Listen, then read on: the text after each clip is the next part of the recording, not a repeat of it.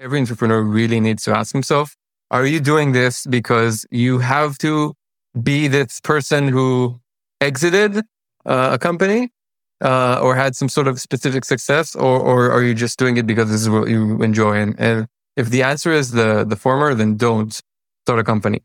That's the first thing I would say. Welcome to 20-Minute Leaders. Just sit back, relax, and learn from the leaders of today. It's a journey. Each one is different, unique, inspiring. Let's get started. 20-Minute Leaders is a proud supporter of Make-A-Wish Israel and Tech2Peace, and is in proud collaboration with Secret Chord Ventures, J Ventures, Riverside FM, Fusion VC, Birthright Excel, J Impact, Leap, Google for Startups, and Hippo, and in media partnership with CTech. Hello and welcome to 20-Minute Leaders. Today I am with a friend, Ron Ryder, the co-founder and CTO of Centra, an experienced entrepreneur who sold his company to Oracle in 2016 and went on to invest in over a dozen new startups. After serving in Unit 8200, Ron spent 15 years in various managing positions in data engineering, cybersecurity, and cloud infrastructure.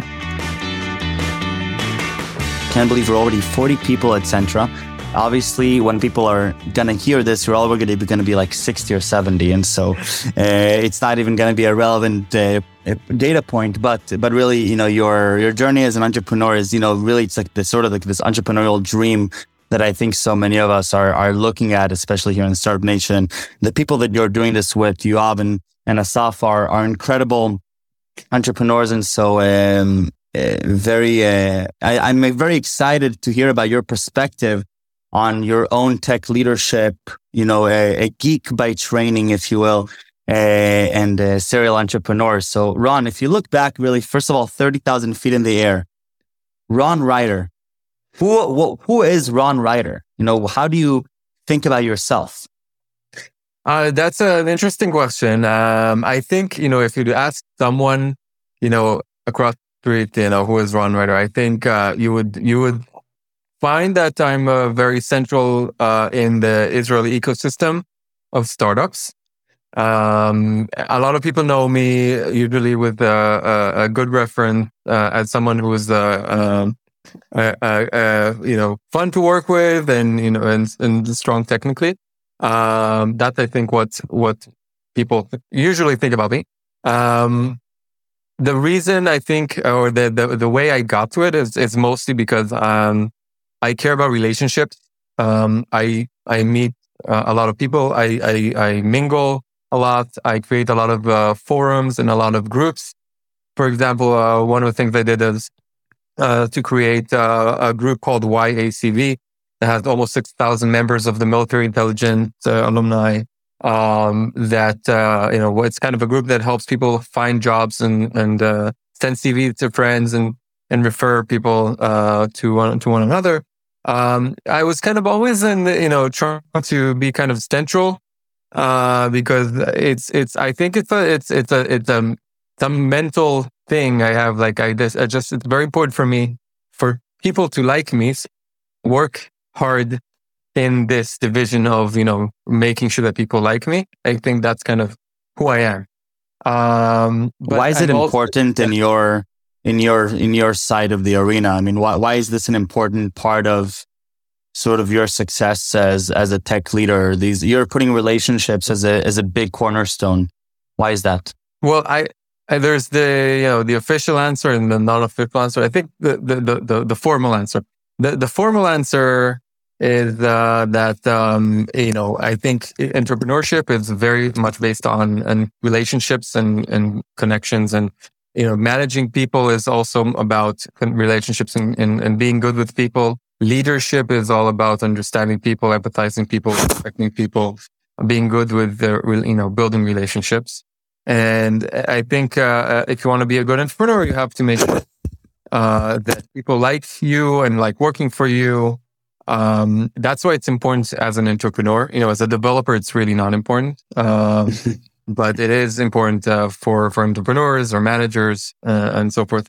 But the non-formal answer, I would say that it's just some sort of mental issue I have. I don't think it's something that you have to have. no one, I think it comes with a big toll. If you care too much about what people think about you, it's not always a good life. It's very hard to manage, your life thinking all the time, what would people think about me, right? Mm-hmm. Sure. Tell me a little bit about your philosophy, your leadership philosophy. So you're serial entrepreneur, you're going about this journey now also with other people who have quite extensive experience in managing talented people. Who is Ron? Not necessarily just, a person who cares about relationships, but as a leader. What is your leadership style like? So I lead by example, and I manage people by empathizing with them.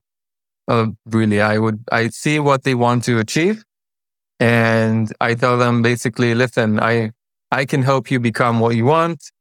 Just follow me and trust me. I know what you need. This is kind of the message that I try to lead with. As an engineering manager, it's all about, career development, understanding, what are the goals, the self-actualization goals of the engineer. Usually, there are some, and that's kind of how I manage, in that sense. I think in terms of, being an entrepreneur in general, I see myself as someone who people, want to be, right? So a lot of a lot of people who work for me are kind of, one of the promises I tell them, I talk about is, if you want to be successful and a successful entrepreneur, this is what you need to do. You have to, come and work for me and see, how it's being done, how startups are being done. That worked for like 50 people, right? After 50 people, what you need to do is you need to build a company, actually build a company. And then it becomes, a game of culture. You have to build something, a culture of people that people just want to join in, regardless of my direct leadership.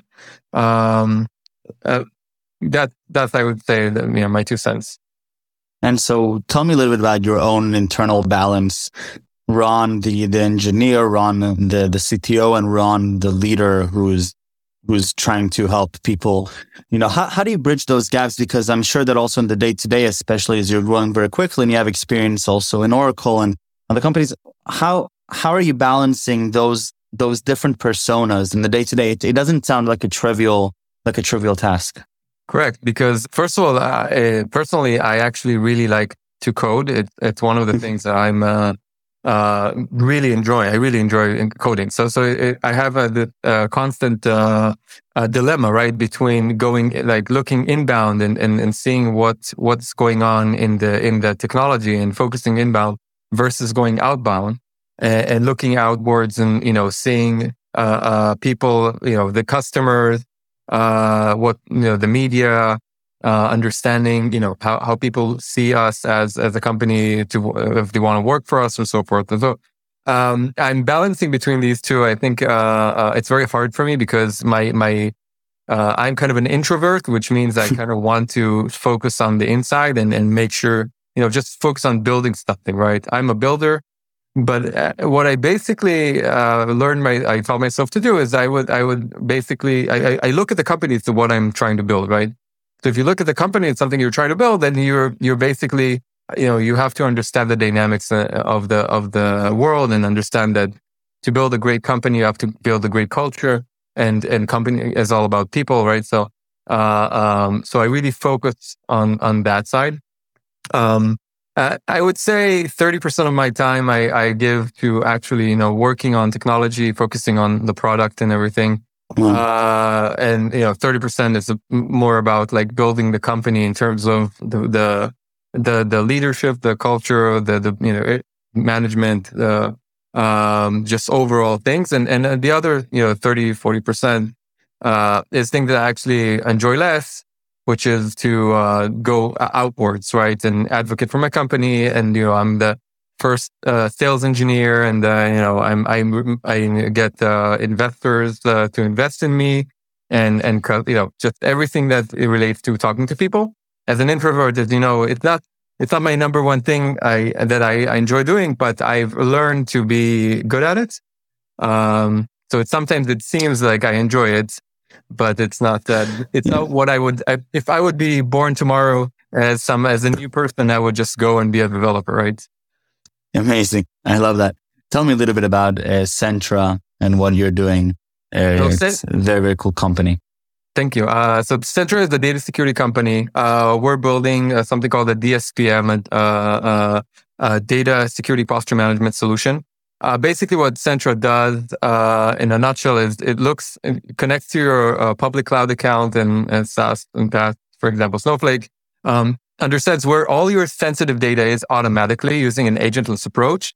So basically it discovers all the data, classifies it and finds the sensitive data using classification, and then understands the security posture of it. And for example, is the database secure that's holding sensitive data? Is the data being copied? Is it being accessed? Is it moving somewhere that's not supposed to move? And then we generate alert based on policies that basically tell you that your data is safe and secure in your public cloud.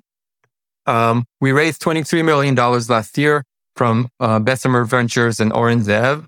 And you mentioned it briefly, but I have three co-founders. Yoav Regev, who is the CEO, he was the head of the cybersecurity department in Unit 8200, where I also served in the army. You know him; he was also your manager. And he managed about roughly 1,000 people. And along with him is Asaf Kochan. He was the head of Unit 8200, which is about 10,000 people.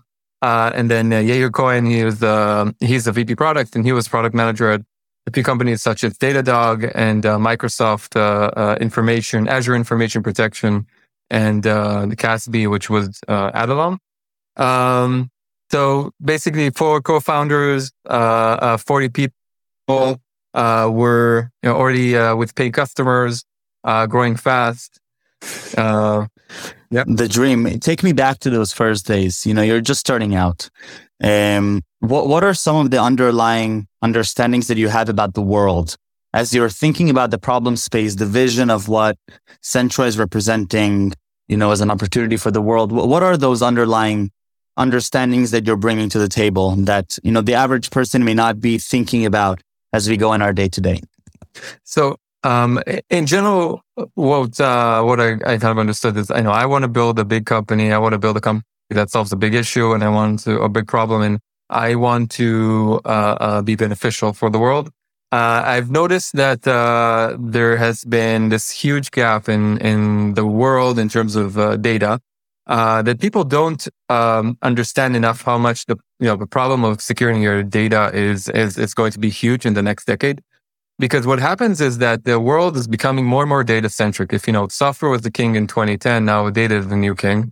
Everyone, monetizing on data, understanding that data is going to be the new oil, and they're starting to use it. And this usage is basically is causing a security issue, because the usage of data is unlike infrastructure or something like that. Is about copying data to places. So you start copying the data, and then you want more people to access the data because you want more people to use the data, so your company can to grow faster and be and worth more, right? So that kind of balance between using the data kind of interferes with the need to secure the data, right? Because if you want to secure it, you have to make sure that it doesn't get replicated and that no one is touching sensitive data which isn't authorized. And there's this huge and growing gap in this world that nothing can actually take care of. There's no product today that can automatically understand where your sensitive data is and monitor the functions that actually cause potential data leaks in real time to understand what is going on with your data security, right? So that's kind of what we understood. We started with a problem. And slowly, we understood, okay, where's the problem right now? Where do we need to focus? We decided to focus on the public cloud infrastructure first before we go into the SaaS applications. But, there's a big issue with SaaS applications, data being copied to SaaS applications as well. But overall, the problem was clear.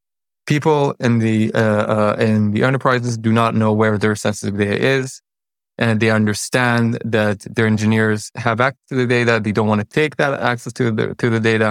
They want to make sure that they keep running with the tools that they're using, and they don't want to constrain them, but they do want to make sure that they're doing their job correctly. And if there's something wrong, that they can fix it and know about it as soon as possible. That's kind of where I came from.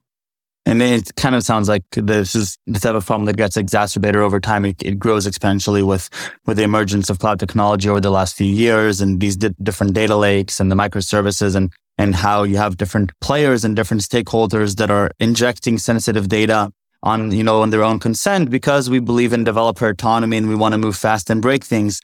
But then obviously we're creating a world where data lives everywhere, and our ability to maintain the integrity of where it is slacking, right? Exactly. That is exactly the problem you're solving. You pitched it very accurately. The amount of data is growing exponentially. The amount of people who are accessing data is growing exponentially. The data right now, most of the enterprises don't even have a significant amount of data footprint on the cloud. Even if they have cloud, they haven't even begun to utilize it. Snowflake is a good example of a driver of that. But there's a ton of SaaS services that also drive that as well.